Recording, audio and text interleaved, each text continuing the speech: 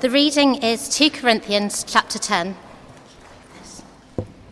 and it's on page 1165 of the Church Bibles.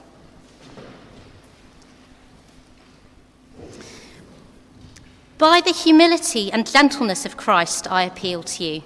I, Paul, who am timid when face to face to you, but bold towards you when away. I beg you that when I come, I may not have to be as bold as I expect to be towards some people who think that we live by the standards of the world. For though we live in the world, we do not wage war as the world does. The weapons we fight with are not the weapons of the world. On the contrary, they have divine power to demolish strongholds. We demolish arguments and every pretension that sets itself up against the knowledge of God, and we take captive every thought to make it obedient to Christ, and we will be ready to punish every act of disobedience once your obedience is complete. You are judging by appearances. If anyone is confident that they belong to Christ, they should consider again that we belong to Christ just as much as they do. So even if I boast somewhat freely about the authority the Lord gave us for building you up rather than tearing you down, I will not be ashamed of it. I do not want to be seen to be trying to frighten you with my letters, for some say, his letters are weighty and forceful, but in person he is unimpressive, and his speaking amounts to nothing. Such people should realise that what we are in our letters when we are absent, we will be in our actions when we are present. We do not dare to classify or compare ourselves with some who commend themselves. When they measure themselves by themselves and compare themselves with themselves, not wise. We, however, will not boast beyond proper limits, but will confine our boasting to the sphere of service God himself has assigned to us, a sphere that also includes you. We're not going too far in our boasting, as would be the case if we had not come to you, for we did get as far as you with the gospel of Christ. Neither do we go beyond our limits by boasting of work done by others. Our hope is that as your faith continues to grow, our sphere of activity among you will greatly expand so that we can preach the gospel in the regions beyond you. For we do not want to boast about work already done in someone else's territory, but let the one who boasts boast in the Lord. For it is not the one who commends himself who is approved, but the one whom the Lord commends.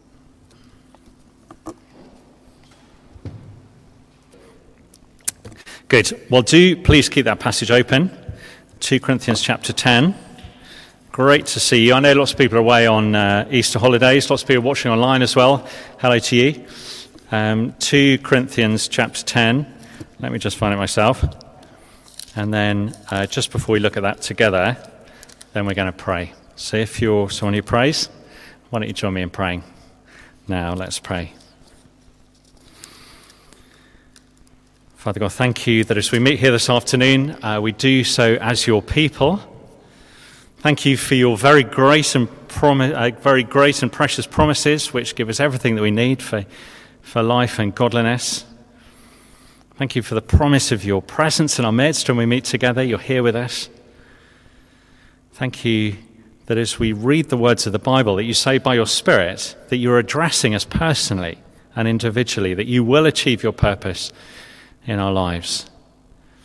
And we ask, Father, that would be our purpose, that would be our experience here this afternoon. And we pray all these things in your name. Amen. Amen. Well, just a simple question to start. Are you good at boasting? Is there something that you're good at? Do you feel you're a particularly talented boaster? Is that an area where you feel you're particularly strong? Boasting is sort of telling someone else how good you are at something. Yeah, I don't know if that's what you think that you're good at. I mean, most of the time we think that boasting's a bad thing, don't we? I mean, particularly if you're a Brit, or I think in Australia as well, the sort of tall poppy thing. I think boasting is very much sort of frowned on. No one likes it if you talk a lot about your achievements. You're supposed to be sort of self-deprecating. You're supposed to be modest. You're supposed to have good manners. You're supposed to downplay your achievements all the time. That's what you're taught to do. You know, yes, I won Wimbledon, but it was just a Sunday hit around, really. I was surprised as anyone when they gave me the plate at the end of the tournament. Who'd have thought it? Not really me at all. But then sometimes talking about your achievements is a good thing, isn't it? There are times when it is right to talk about your achievements. There's a right kind of boasting, if you want to call it that. So I know that some people here have had job interviews in the last couple of weeks. A few people had job interviews, I know. And you can't completely avoid boasting in that situation, can you? If you're in a job interview, So Jeremy, what degree did you get? Oh, it was nothing really. Honestly, I can hardly remember what it was. That wouldn't be very appropriate in the midst of a job interview. But people would think that was a bit strange. It's absolutely right to talk about your achievements in a job interview, but we get a bit more edgy about it when it happens in day-to-day conversation. What I'm saying is that there's a right way to boast and a right place to boast, and there's a wrong way to boast. And that's one of the points that Paul's making in 2 Corinthians chapter 10, because this part of the Bible has plenty to say about boasting. I don't know if you noticed that when Felicity was reading it. Have a look down at chapter 10, verse 8. Chapter 10, verse 8. This is what Paul says, writing to the Corinthian church, "So even if I boast somewhat freely about the authority the Lord gave us for building you up rather than tearing you down, I'll not be ashamed of it."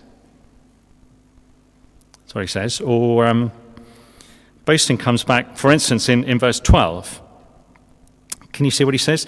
"We, however, will not boast beyond the proper limits, but will confine our boasting to the sphere of service God himself has assigned to us, a sphere that also includes you." There's such a thing as right and wrong boasting. Paul is the kind of apostle, do you remember, who sort of ministers in weakness. He sort of planted the Corinthian church in weakness, really. Do you remember he was the apostle who despaired of life? And he said back in chapter 4, he went a bit like a sort of cheap plastic cup overflowing with treasure. He was the sort of disposable bit. And it was the news of Jesus Christ that he was carrying. He said he went back to the Corinthian church later on with fear and much trembling. He's weak. He despairs of life sometimes. But now as he writes back to the church, it seems like some other leaders have come in about 18 months after Paul left, and they're quite boastful in a bad way. Okay, they think that they're a cut above. And so in this last section of the letter, chapters 10 to 13, Paul sounds quite fierce. He sounds a bit like he's telling them off, as if he's trying to make a point, as if he's trying to assert himself. He's telling them to step away from these new leaders for their own spiritual safety. But as he does that, he sort of shows us what good boasting looks like. He says, you don't want to boast like these new leaders, that's bad boasting, but let me show you what good boasting is, and that's boasting in the Lord. That's really what he's saying in chapter 10. So if you're at work tomorrow or on the ward or at the school gate, at the nursery, and someone asks you what church was about today, you can say you were learning how to boast. Okay, that's a good summary of where we're going to go this afternoon. Because good boasting begins where the power is. It begins where the power is. And that's really the first of our 2 points this afternoon. You'll see it up on the screen. Demolition man, that's Paul. He's a demolition man. Respecting the apostles' powerful words. That's really the first half of the chapter. Respecting the apostles' powerful words. Have a look down at verse 4. It's a key verse, I think. Verse 4. This is what Paul says. "The weapons we fight with are not the weapons of the world. On the contrary," he says, "they have divine power to demolish strongholds. And the power is in the apostles' words. It's a bit like the dynamite in the demolition technician's toolkit. Okay, that's the explosive. Is in Paul's words. Where we live, just the other side of the Pentonville Road, there's a big block of flats, and they're just about to demolish it. Actually, it's called the New Barnsbury Estate. Do you know that? Just opposite us, Copenhagen Street. It's literally opposite our house. I was talking to someone not long ago who lives there actually, and as I waved goodbye, I said, "We'll see you soon." And they said to me, "Well, I'll see you because our flat looks straight into your bedroom." It's worth knowing that kind of thing, isn't it? It's quite an important piece of information. But they're going to demolish these flats later on this year. And I imagine they'll be doing three things, okay? I'm no demolition technician, but I imagine they're going to be doing three things. First, they're going to put up warning notices. And the Apostle Paul is no different. Have a look at the top of page 1165. Can you see his warning? Let me read verses 1 and 2. By the humility and gentleness of Christ, I appeal to you, I, Paul, who am timid when face to face with you, but bold towards you when away. I beg you that when I come, I may not have to be as bold as I expect to be towards some people who think that we live by the standards of this world. All kinds of ways that these bad boasters, if I can put them like that, have been trying to undermine Paul. He doesn't want to have to confront the church when he comes to see them. But he's warning them, you see, he's warning them to step away from these new leaders who are worldly. But it's such a humble and such a personal warning, and it comes with the humility and the gentleness of Jesus. Never despise a warning that comes from a gentle and humble leader like Jesus. Never despise a warning like that.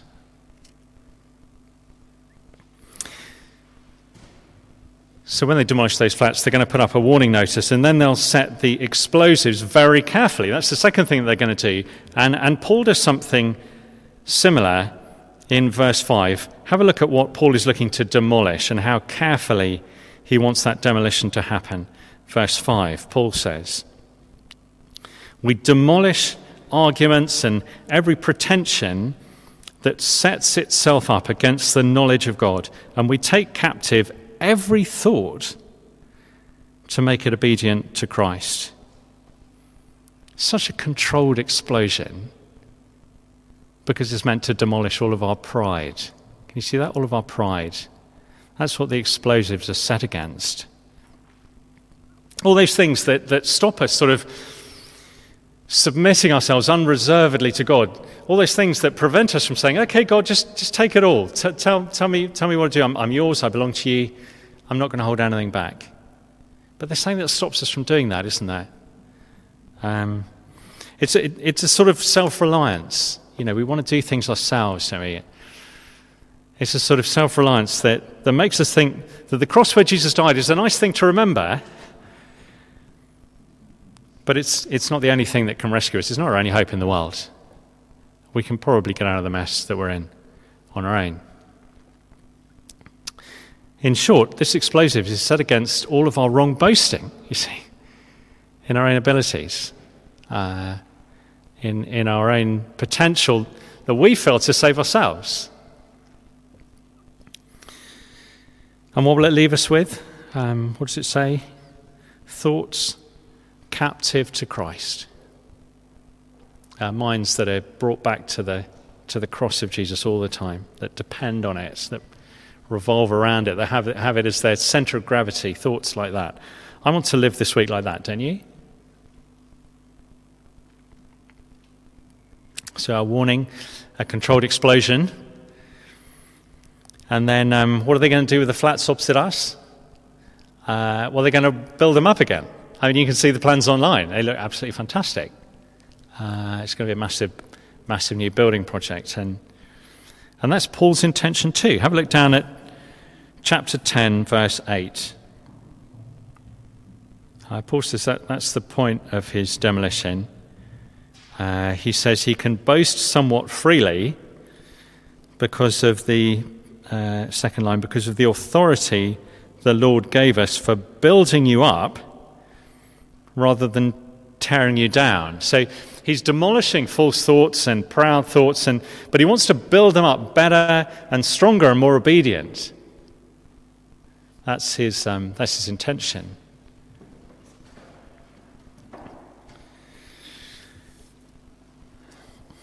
It's funny watching church leaders. They're a funny bunch. I've hung out with them for a little while now, and if you enjoy people watching like I do, then church leaders make an interesting sort of study. I'm sure there's someone somewhere saying that about me, probably in the next church. Some take the warm, sort of fuzzy approach. You can't do anything wrong. You can't upset them. It's all good. They're just completely lovely. Other people take the stern, disapproving approach. You always feel that you've slightly disappointed them, so let them down. You could always have done better. Paul could have taken either of those approaches in the book of 2 Corinthians, couldn't he? He could have said, don't worry, guys, it's all good. Let's just say it's water under the bridge. Or he could have torn them off a strip. But he doesn't do either of those things. He knows that he's the weak apostle. He's going to say just over the page that God's power is made perfect in his weakness. One of the key verses in the whole of 2 Corinthians. He knows, in other words, that the power doesn't come from him. Which is why he can't stop talking about the cross. That's the transformation. That's the treasure in the cheap plastic cup. He preaches Christ crucified, and that is explosive. That is what demolishes the pride in our hearts. Empty. We come to the cross with empty hands.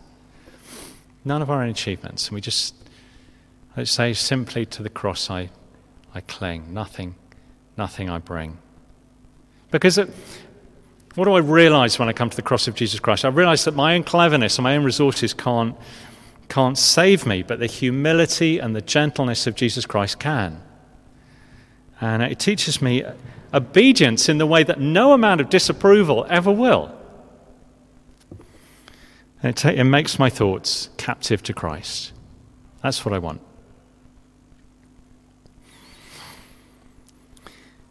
And that's why at Trinity, we'll want to return often to the authoritative words of the apostle. It'll teach us all about the cross of Jesus Christ. It'll be full of his humility, but it'll break down our self-reliance, and it'll take us to the cross where we're forgiven, where Jesus dies for us, where he says, come and bring me all your sin, and I'll give you all of my goodness, all of my righteousness.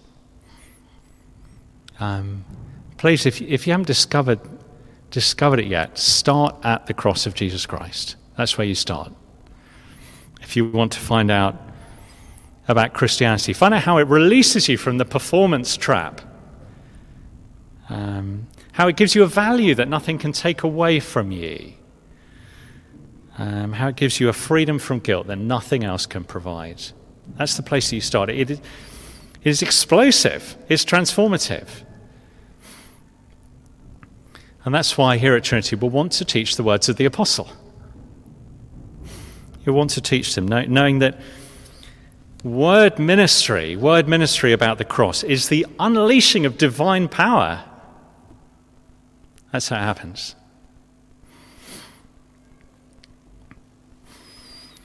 That's the first point then. Respect the apostles' powerful words that demolish strongholds. But because of that, you see, Paul wants to teach the Corinthian church, and he wants to teach us how to boast rightly. And that's our second and only other point. Good boasting, longing for the Lord's commendation. Good boasting. What does that look like?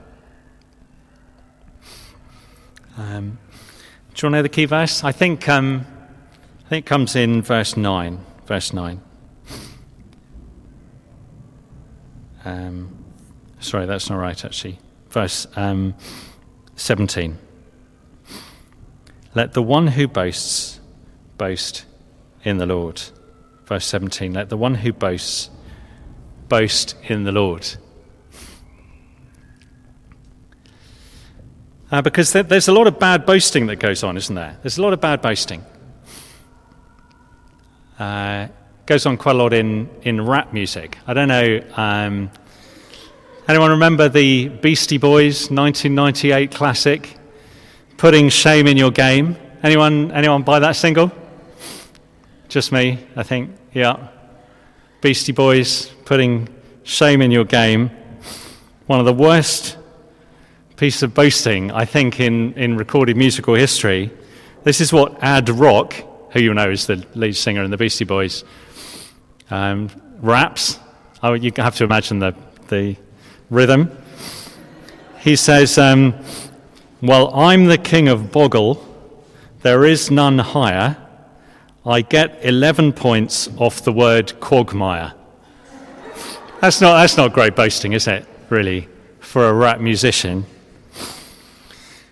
There's a lot of bad boasting that goes on. There's a lot of bad boasting that goes on in Christian circles too, actually. A lot of people try and score points off each other. Sad, isn't it, in the Christian life? Talk about the churches. You know, my church is in central London. Actually, it's in Zone 1. It's quite full of young professionals. We've got some great people there. We sent off a graft, actually, just a few years ago to another church. We thought we should send off some of our people. We've got 2 people who are fashion designers. Can you believe that? Our assistant minister is like a professional jazz trumpeter. It's quite a good church. It's easily done, isn't it? As a friend of mine said, all of us become our own public relations managers in the end. So careful. Because it sort of says what we want to be known for, doesn't it? Shows us the things that really matter to us, what we really value. We boast about the things that I guess implicitly we're saying are important. We need to be so careful. Well, the people boasting badly in Corinth, people commending themselves. You see that down in verse 12. They become their own public relations managers. They're commending themselves. And Paul says, you've got to step away for your own health. You've got to step away from those people. Please do that. I don't want to have to come and confront you. But as Paul says that, he describes good boasting. He says what good boasting looks like. 3 pointers to good boasting that he mentions as he goes through just briefly. First of all, it accepts the limits that God has given. Have a look down at verse 13. Verse 13. Can you see it down there? We, however, will not boast beyond proper limits, but will confine our boasting to the sphere of service God himself has assigned to us, a sphere that also includes you. So he's saying, I'm just going to talk about the things that God has actually done through me, including planting the Corinthian church. Boasting, good boasting, accepts the limits that God's given.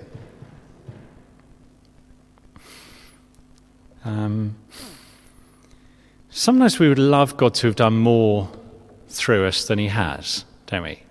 We'd love that.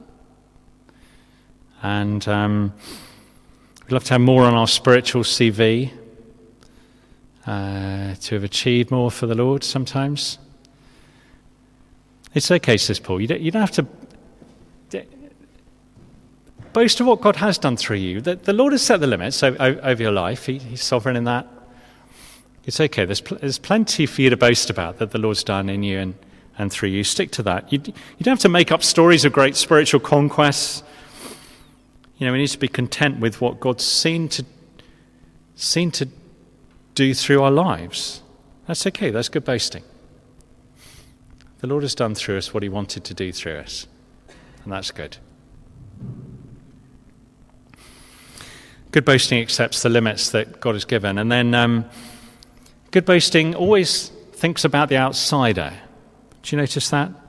Have a look at the right-hand column on page 1165, halfway across that column, top line, where it says, our hope is that.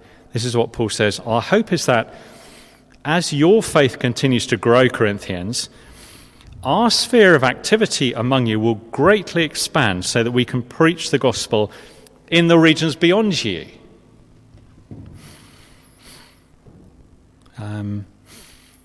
But people who want to boast in themselves, bad boasters, proud people, well, they'll look for positions of power within the church. They'll be frustrated that they're not in positions of leadership sometimes. But people who understand right boasting will be out there on the margins. There's no lack of people that we might want to share the gospel with. People like that, good boasters, will be sharing the gospel with their unbelieving friends. They'll be boasting about the cross at the work dinner and at the school gate. They'll be saying, you would not believe what God's done in my life. Because good boasting, thirdly, wants all the glory to go to Jesus. Can you see that in verse 17? I've already read it out, but I'll read it out again. Let the one who boasts boast in the Lord. Footnote Jeremiah 9:24. James has already referred us to those verses. Do have a look later on and see the full extent of that quote. Let him who boasts boast in the Lord. Because he's weak, you see. He's a weak apostle. But he knows that God's power is made perfect in his weakness. And so he'll boast in the Lord even more. We're going to finish in just a second. Let me just give you 2 principles to take into the week with you, and then give you 1 question to think about. Okay, just as we finish.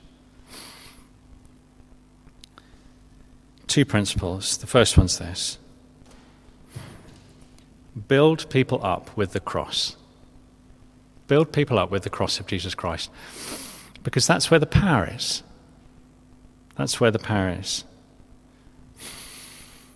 I remember chatting with someone a few years ago, not someone who's around at Trinity at the moment, and they were feeling quite down about themselves. They were struggling. They had quite a low opinion of themselves, I think. They were struggling to see the kind of person that they were, the kind of person that God had made them. And I was trying to encourage them. And my immediate reaction was to say, but I think you're great. I think you're just fantastic. Here are all the things that I like about you. Now, that's not a bad thing to do, but can you see how I was making them dependent on me? I was sort of making their sense of value dependent on my good opinion. And so the next time they felt bad, they might come back to me and I'd have to, big them up again. That's dangerous, isn't it? Build people up with the cross. That's where the value is. That's where the change comes from. That's the explosive. That's where transformation comes. As people come to see the Lord Jesus Christ dying on the cross. In the apostles' words, Christ crucified. That's where the change comes. Second, boast often in Jesus. Boast often in Jesus. I've got a friend called Andy Nichols. He's a great guy. We meet up each summer. We sometimes go and see a concert or something. And we were walking back South Kensington Tube. We just sort of walking along in silence. And he just suddenly burst out. I mean, we were both quite tired. It was the end of a great night. And he said, Jeremy, it's just ridiculous that God should have saved us. I always remember that. It's a great thing to say, isn't it? Boast often in the Lord Jesus Christ. At the work dinner, at the school gates. To the outsider, boast often about the Lord Jesus Christ. But one question I want you to think about now, just for 20 or 30 seconds, think about this. Whose approval do you seek, really? Just think about that quietly. Who do you really want to think well of you?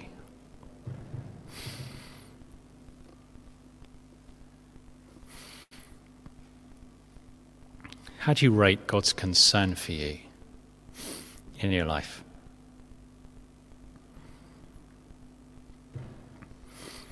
I take it that if you want to be like the Apostle Paul, then what will matter more to you than anything else, more than any other measure in your life, will be knowing the commendation, the approval of the Lord Jesus Christ himself.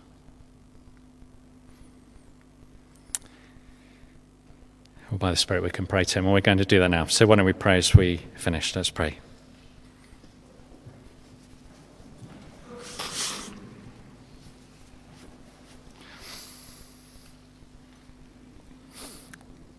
Let the one who boasts boast in the Lord. Father God, thank you that the weapons that Paul fought with were not the weapons of the world, but this weak apostle could proclaim the transformative and explosive power of the gospel.